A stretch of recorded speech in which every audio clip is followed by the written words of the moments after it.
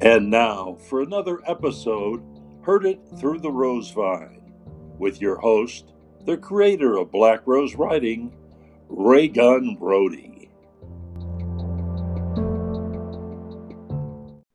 Greetings and salutations. This is Reagan Rohde, the host of Heard It Through the Rosevine, signing on for another episode.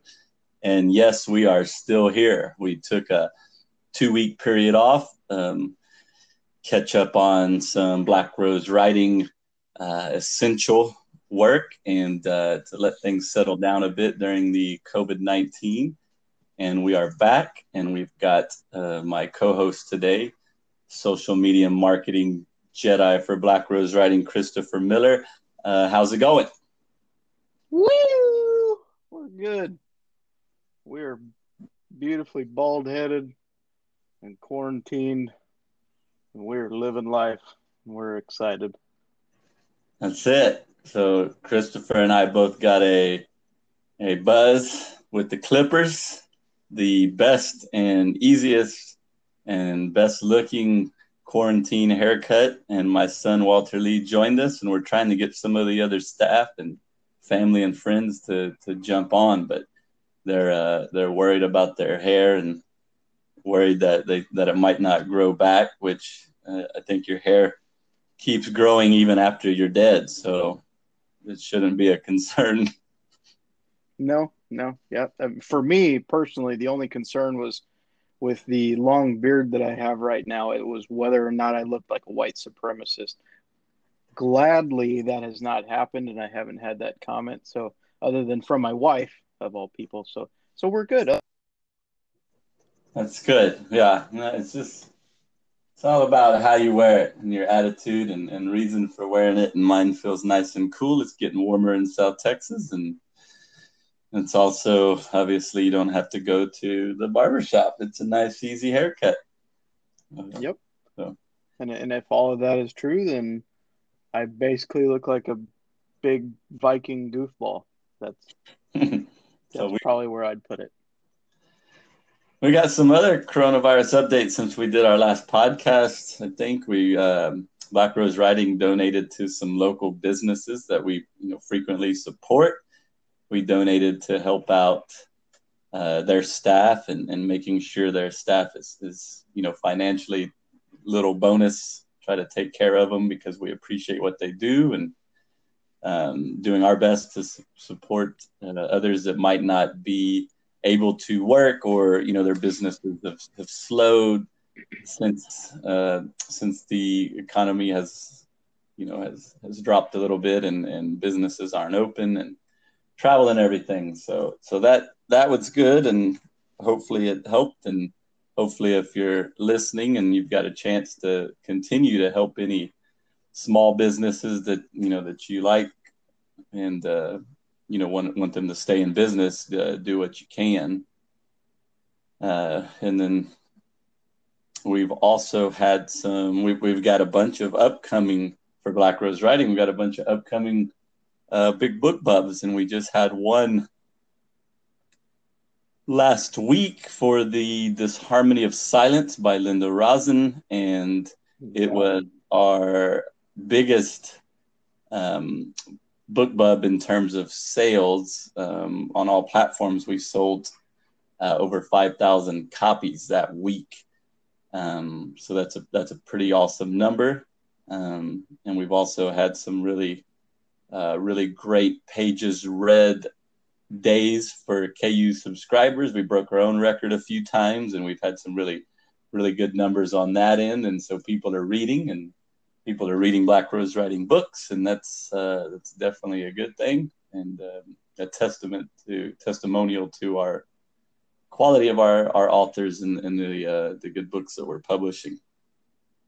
Yeah, that should prove the point to authors that when we send you, hey, we got you a book bub, this is going to do more than just sell some books or give away some free copies. You're gonna get a lot out of this. It's a very good thing to have. Yeah, and Woman in Red by Krishna Rose was actually free on BookBub on April 29th. And as we're doing this recording, which isn't live, It is sitting at 20,900 downloads for free.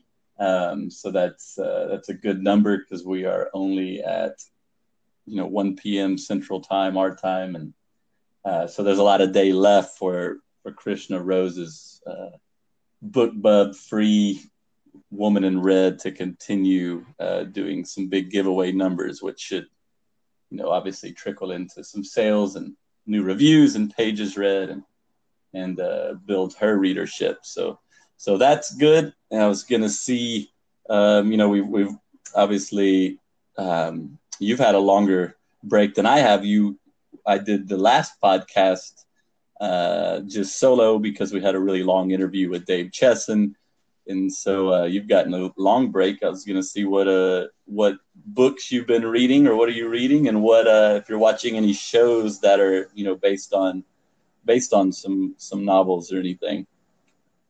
Well, so I've been a little poor at my reading here in this wonderful quarantine, but I'm almost done with the book that I was reading called Kings of the Wild.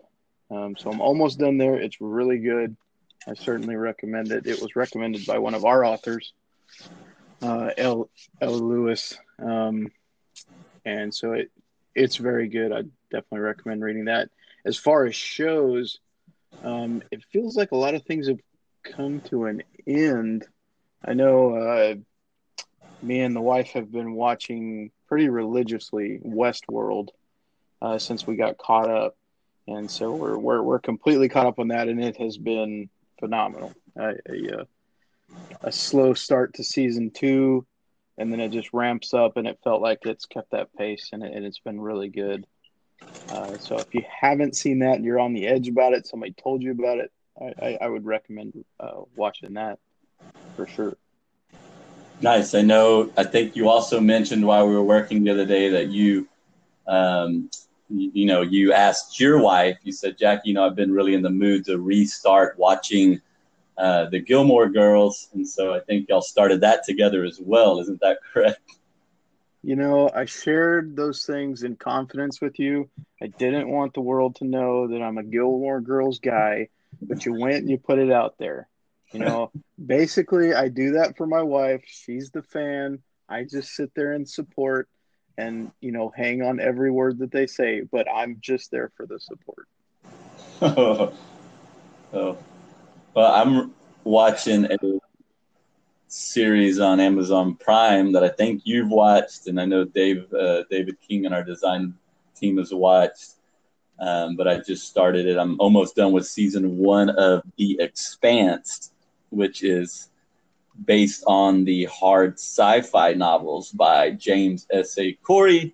And so far, I have not read the novels. I might go read the novels sometime. I'm not always a big hard sci-fi reader, but The Expanse so far has been really, really good and really gripping. And if you're a hard sci-fi fan, I highly recommend it. Yes, and I can agree with that, because that after Dave recommended it, me and Jackie had binge watched that pretty much for 2 or 3 weekends, or maybe it might have been like a week straight. We watched 2 to 3 episodes in the evening after dinner, so it was good. It keeps you hooked. Definitely. So, reading wise, let's see. I have just started book 4. Well, technically book 3 of the Stormlight Archive, titled Oathbringer. And that one is coming in at a really light 1,242 pages or something like that. So excited about that. Super pumped because I read The Way of Kings and I read The Words of Radiance, which is books 1 and 2, both over 1,000 pages. And then the kind of book 2.5 standalone novella that's like 280 pages. I read that one, and it's absolutely excellent, by Brandon Sanderson. I would put it up there, maybe top 3, top 5 for epic fantasy series. And the good thing for anticipating another book is they got about 1,200 pages, obviously still to read, but book number 4, The Rhythm of War, I think is what it's titled right now, releases in November of this year. So timing wise, perfect, because it'll take me at least a few more weeks. I mean, maybe a little longer to finish 3. And then I'll only have to wait less than a half a year for book 4. And I've also got Joe Abercrombie's second book in the Age of Madness trilogy coming out later in 2020 as well. So I've got some good reading lined up. So that's always exciting. Our guest today is Bill Percy, who's coming on in just a little bit. He's the author of the Monastery Valley series, which has 4 books out and a 5th on the way in January 2021. So we'll be talking to Bill, talking about his inspirations, and he recently had a BookBub featured deal on Climbing the Coliseum, which has given the whole series a nice boost. So that's coming up shortly. We had the other thing I was going to mention was we had a few Maxi Awards finalists. I know the Maxi Awards had their best, it's been their biggest year in terms of entries and competition wise. And so for us to have quite a few finalists is better and better, and also very exciting, that we did have some of those books. So I didn't know if you had anything else to add to the Maxi Award stuff or anything in general. No, just that I believe the awards are supposed to be announced on Saturday, so the actual award winners we'll find out here day after this airs. So it'll be some good stuff going around. Yeah, that'll be exciting. We'll see if Black Rose Writing and our authors can wrap up a few wins in some of the good categories. And I know that the Maxi Awards have some cool prizes, so that'll be exciting. I know our authors get excited. Authors get excited for winning an award, and then you throw in you could throw in a $5 Dunkin' Donut gift card, and they're usually over the moon about that, because it's kind of like the bonus, the icing on the cake, because you're already excited just for winning an award, and then to actually get something as well is nice. Oh yeah. Nice to get that recognition of something, and then go, oh, I get money too. I mean, cherry on the top. I'm happy with that. That's it. So I did see looks like we've got some businesses and restaurants and things like that starting to move back in the direction of being open and dine in, and so hopefully everyone will. I'm excited about it, but I also think there's a few aspects to take from it. If you don't want to go out, or you're older, obviously if you're 50 plus or 70 plus, and you do not want to go out and be in public and want to continue practicing social distancing at its best, then please do. And I hope everyone can continue to be very tolerant and very understanding of that and helpful.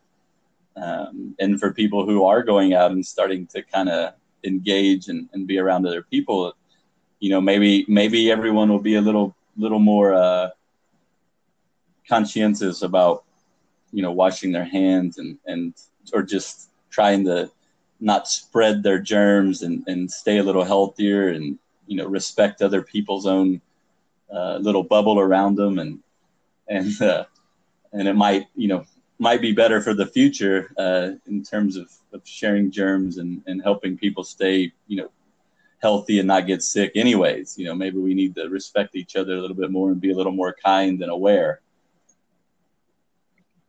I definitely agree with all of that you just said. In fact, if you see me out and about, especially when I go to the grocery store, I will be wearing one of those blow-up T-Rex suits so that I can just really fully grasp, everybody's reactions around me. And I've also always wanted to be a dinosaur, so that'll help me from my younger dream days. Our guest today is award-winning author Bill Percy, who writes vivid, engaging tales of people confronting painful and challenging mysteries. His novels in the Monastery Valley series have been finalists or distinguished favorites in multiple book award competitions. The Monastery Valley series tells the stories of life, love, mysteries, and crimes in a small town community in fictional Monastery Valley, Montana. Bill lives with his wife, Michelle, in Hope, Idaho. Welcome to the show, Bill. Well, thank you for having me, Reagan. It's a pleasure. I know we had to do some last minute adjustments. Our scheduled guest had some internet difficulties in the area where he lives, and so I very much appreciate you filling in. I think we're gonna get some good information out there to readers. I'm looking forward to it. So your novels seem to have a message within them. Not just a thriller, not just a mystery, but an actual message in them. What's the key motivation for you behind starting the Monastery Valley series? Well, when I started, it was probably back around 2009. I was just ending my career as a psychologist, so I had a lot of stories of people's lives that were intriguing and I thought very rich. So I started. I had done a lot of writing as a psychologist and a teacher, but it was all technical stuff, science, research articles, things like that. But I wanted to write fiction. I always had, and I never had tried. So I started writing short stories, and in the first 45 or 50 were terrible. They were just, I don't even think I kept them. But one of the last ones that I wrote had a big story in it that I liked. And I came back to it a couple of months later, and I still liked it, which was a good sign. But I also realized that it was far too big for a short story. So I decided, well, what the heck? I don't know how to do this, so I'll start a novel. And that became the first book in the series. I hadn't planned on writing a series at all. I just wanted to write this novel. And Climbing the Colosseum came out. I self-published it. And what happened was I fell in love with the characters, and I fell in love with the place, the Monastery Valley and the town of Jefferson, Montana, all fictional. But I really couldn't stop. I couldn't stop. So then I got an idea for the next one. Nobody's safe here. And I realized that what I was doing was writing stories that came out of two places that are really close to my heart. One is the stories that clients had told me over the course of 40 years of practicing psychotherapy. Those stories were really important. And I wanted to tell them so that readers would understand that the things that happened to these people didn't make them bad people. It made them real human beings. The second source was the news. Monastery Climbing the Colosseum was about child abandonment. That was a story out of 8 or 9 clients that I had worked with. But it was also a story that was big in the news in Minneapolis, where I lived at the time. A couple of kids had been abandoned at a homeless shelter. And I knew those stories from the inside from my clients. So the news was a stimulus to write. But it really became true to me that what I was really writing about was community. That in a small town, now I live in a very small town now, 90 people, and although we have an 8,000 people town nearby, but in the town I live in, and I'm on the city council of, is 90 people, and people help each other out all the time. It's really a new experience for me. I lived in Minneapolis all my life, and now it's like all the neighbors, everybody knows each other, and everybody helps each other, even though we don't all necessarily like each other. So the real story, and I didn't realize this when I wrote Climbing the Colosseum, But one of my neighbors read it. He's a poet. And he came over to my house. We had not met much before. We hadn't talked more than just how's the day, how's the weather, that sort of thing. He came over and wanted to talk about the book. And we talked for about 4 hours. And one of the things he said to me was, you're really writing about what a community is, not about what individual people are. And I thought, I hadn't realized that at all, but I thought, I think he's right. I think that's what I'm really writing about. And all of the books, people have said this to me at book signings and readings and lectures I've given, and that what they're really intrigued about is how the people, even though they don't like each other sometimes, or they hate each other sometimes, but they respect each other, they trust each other. And I think that's what I'm writing about, although that's not in my mind when I'm writing it, but it sure is in my heart, I guess. Yeah, it kind of makes me think, for whatever reason, it made me think of Clint Eastwood's Pale Rider. That, just the concept of the people of, that small mining community, and they've all known each other forever, and they've worked together, and they know each other's kids and families, but getting along and agreeing and those things, that's not given. They still don't like each other. A lot of them don't like each other. A lot of them don't agree on things. That's right. But you have to live together. But they do their best to bind together when they need to. Yeah. That's so what? Go ahead. Go ahead. No, I was just going to say that's one of the things that I'm really kind of tuned into as we go through this coronavirus period. That doesn't seem to be happening. As a nation, I guess we can't do that. It's maybe too big. Maybe as a small town, we sure can. Everybody around here is sheltering in place, even though we don't have to. There's no cases in our county. There's 4, but they were 4 for the last 30 days. And, we don't know who's the carrier. And so everybody around here is staying at home and wearing a face mask, but it's a resort community. We're on a beautiful big lake. We're just entering into the resort season, and people are coming here from Washington and California and Oregon, and they're not practicing sheltering in place at all. And it's really causing quite a stir in my little community of Hope, Idaho. People are not wearing their masks when they go to the pizza parlor, which is the only place that's a business in our town. So it's very interesting. Yeah, I can imagine it. I mean, because it's always like you obviously know where you've been, and sometimes you kind of trust where some of your neighbors and people that you associate have been, but you don't know where the people that, like the tourists, you don't know where they've been before coming there. Like, you don't know if they've practiced social distancing at home, or if they've been cautious, or if they're just doing whatever. And so that's kind of the scarier part. Yeah. And we don't know, frankly, we don't know if we're not carriers, So. Right. So what, do you have any, favorite author or specific books or anything that helped, inspire your own writing, or, helps you continue to find passion in your writing? Do you have about an hour? Yeah, I've read novels. When I was in graduate school back in the 70s, one of my professors in psychology said, if you want to be a good psychologist, don't read psychology textbooks, read novels. Learn about people from people. And I've read fiction all my life, so I have dozens and dozens of favorite authors. But I'll tell you, I'm just finishing a novel right now that has kind of swept me away.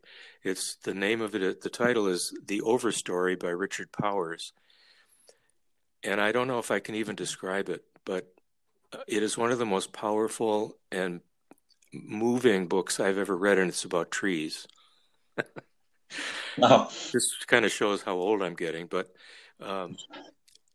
it really is about trees, and it's about trees that, here I hadn't realized this. It's about trees in the sense that they are a community. I mean, there's been quite a few nonfiction books in the last 5 or 6 years that talk about trees and the way they communicate with one another and protect one another and grieve for one another when one of the trees nearby dies. How they call in insects that help them and repel insects that hate them. I mean, it's really an amazing thing. I don't know much about it, but I'm totally absorbed in this novel. And there are like maybe a dozen main characters, human beings, who all get their start in the beginning of the book in a relationship to trees of some kind. And then they come together, they kind of all run into each other in the course of this novel. It's a long book. And I can't say more about it than that. It's really an amazing novel. And it's making I see trees entirely differently, and I'm kind of starting to see people a little differently too. It's Richard Powers, and the title is The Overstory, which I think is a great title about trees. Right, and that's a sign of obviously a really good novel is that it's forcing you to think and forcing you to hopefully make decisions in your own life that are more positive than you might have made before you read the book. So that's a good thing. One of the things that triggers a thought, Reagan. We live on the side of a mountain overlooking a really huge lake. It's one of the largest lakes in the United States, and we're surrounded by 200-foot pine trees, ponderosas and Douglas firs, and sometimes they block our view and we've taken a couple of them out. When we first moved here, the people who live here for generations have been loggers. And so when I would complain about I can't see the lake, they'd say, well, cut down the trees.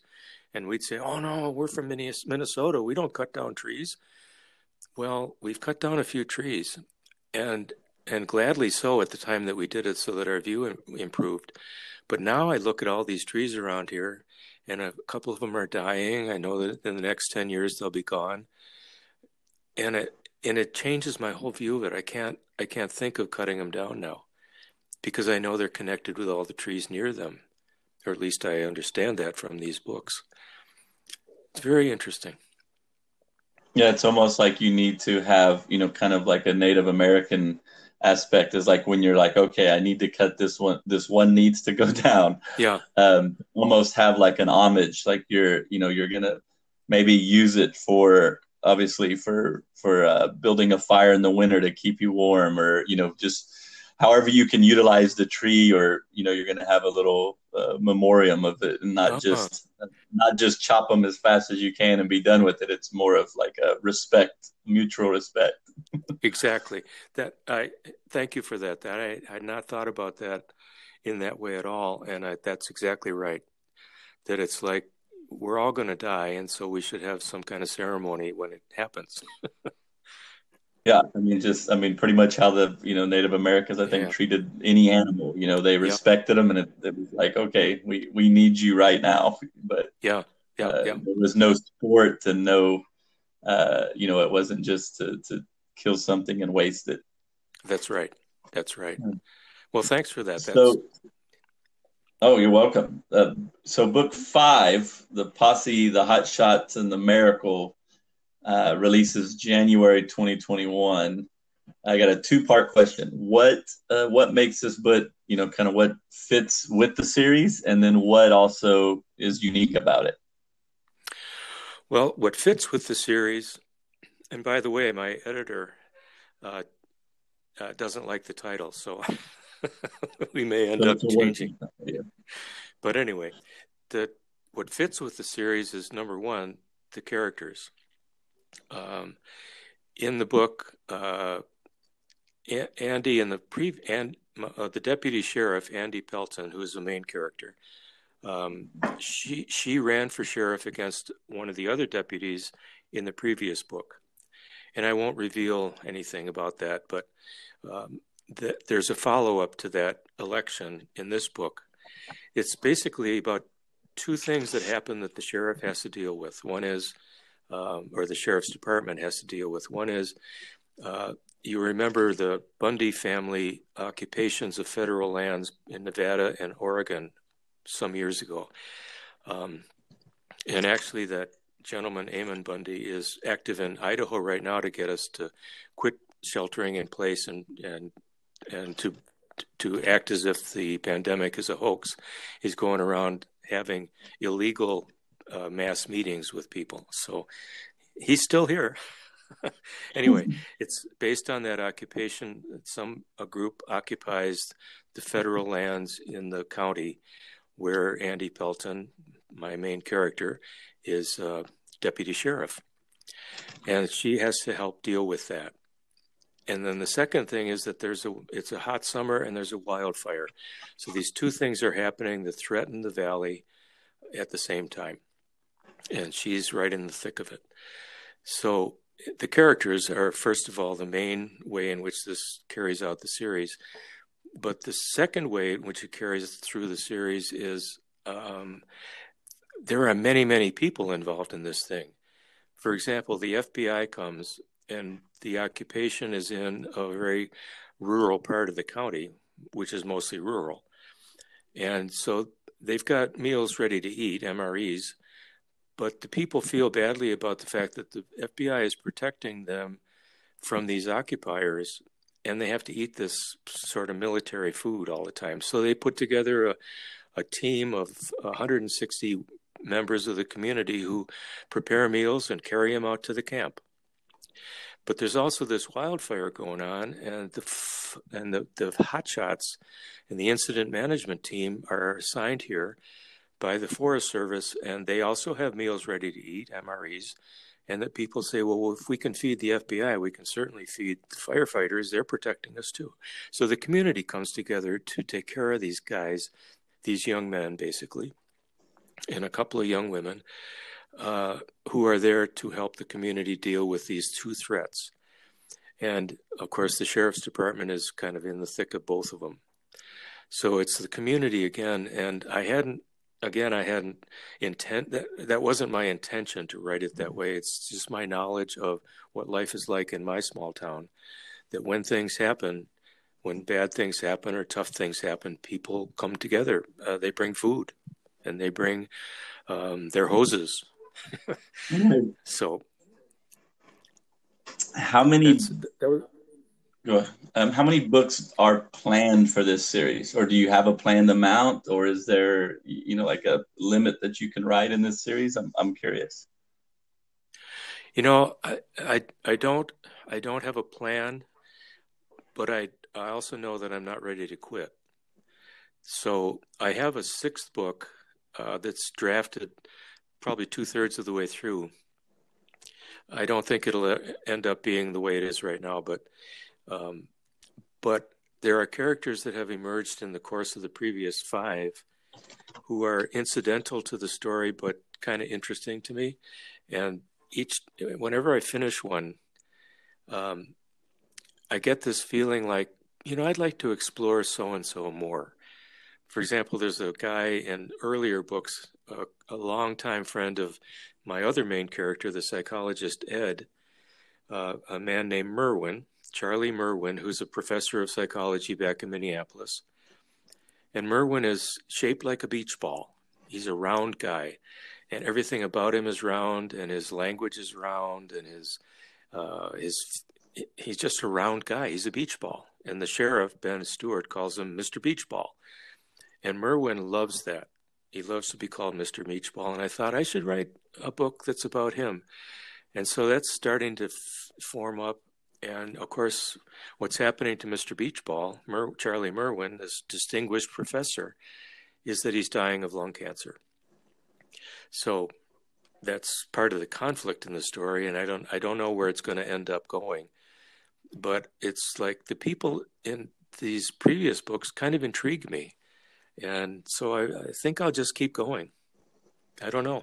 It's music to my ears. I think it's a wonderful series. Obviously, at Black Rose Writing, we're excited to promote it and keep it going. We've got, we obviously had a BookBub feature deal for Climbing the Coliseum recently, and we've really seen, some some great read through, for books 2, 3, and 4. Like the way we kind of monitor it is your Kindle Unlimited pages read for book 1.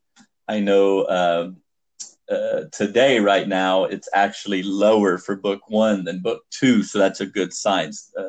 Nobody's Safe Here is actually getting read more than book 1, and book 1 was the one that had the promo. So that means that readers are finishing book 1 that maybe picked it up during the promo, and now they're moving on to book 2, and book 3 and 4 also getting some pages read and sales. So that's a really good thing. Obviously, we'll be excited to continue putting more out in the series. Well, and I've really appreciated the fact that you've been so helpful in promoting it. I'm sure most writers, most authors say this, that what I do is write, I don't like to market. And you stepped in and really made that much, much more rewarding for me. And I will continue. Perfect. Yeah, keep on writing. It sounds like you have a great location to keep on writing. Yeah, actually, I'm looking out my window right now, and there are 2 eagles that are just circling on a thermal right outside my house. That's terrific. So what is there an interesting fact about you that readers wouldn't know and they might enjoy hearing? Well, I tend to think there's not much interesting about me, but I'm going to tell you a story that you probably don't know, but it's about you too, or at Black Rose Writing. When I was finishing Nobody's Safe Here, the second book in the series, I decided I was going to try to do something to attract attention rather than just self-publishing, because I didn't want to go through that.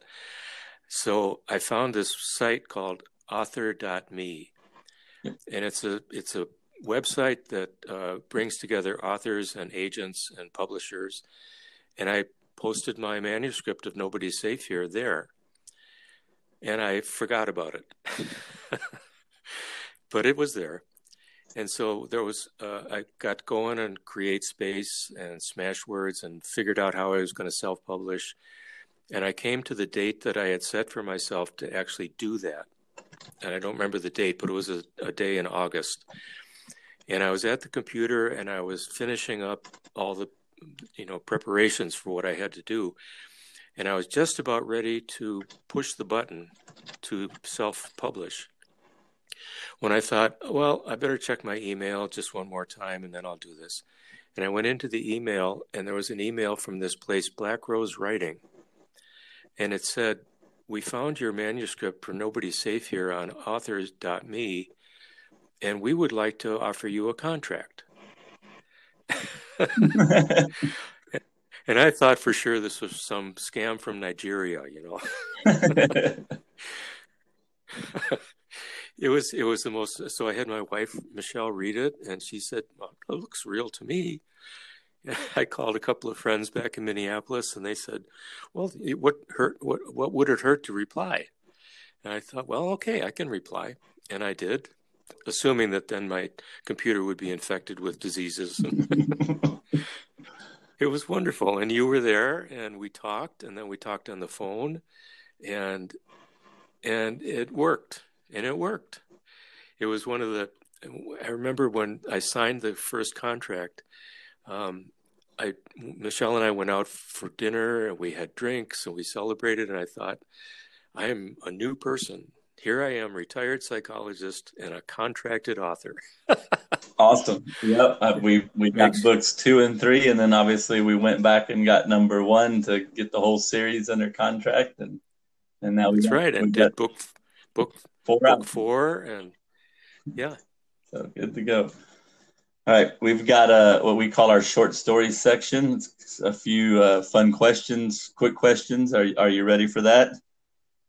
I'm ready for anything. All right, this one should be right up your alley. Favorite thing to do outdoors?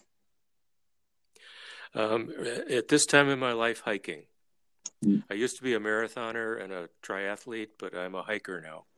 Name a place you haven't been but someday want to travel to. Italy. Favorite sports team? Minnesota Twins. All right. Favorite city in the United States? Chicago or Seattle. I can't pick between them. What is maybe your favorite food or unique food that's available in Idaho? Well, it's available if I cook it. It's the United States Senate bean soup, and has been served in the U.S. Senate dining room since I think 1908 or something like that. The recipe for it is in The Joy of Cooking, the newest edition, and I came across it a dozen years ago, and I cook it maybe once a month. Awesome. All right, last one. Worst job you've ever had? Well, my first job, I was on the housekeeping department of a hospital in Scottsdale, Arizona. And because I was 14 years old, I got to clean the toilets. Yes. I appreciate you coming on short notice, Bill. Is there anything else you would like to mention or plug? Please feel free to do so. I would like to just ask everybody to continue to treat this pandemic as if it's a real threat and to do what we can to protect each other. I think we're not done with this, and we're not going to be done with it for a long time. And that's the science part of me talking. So let's take care of each other. Our guest on the next podcast is Mark Hewitt. Sayonara and adios.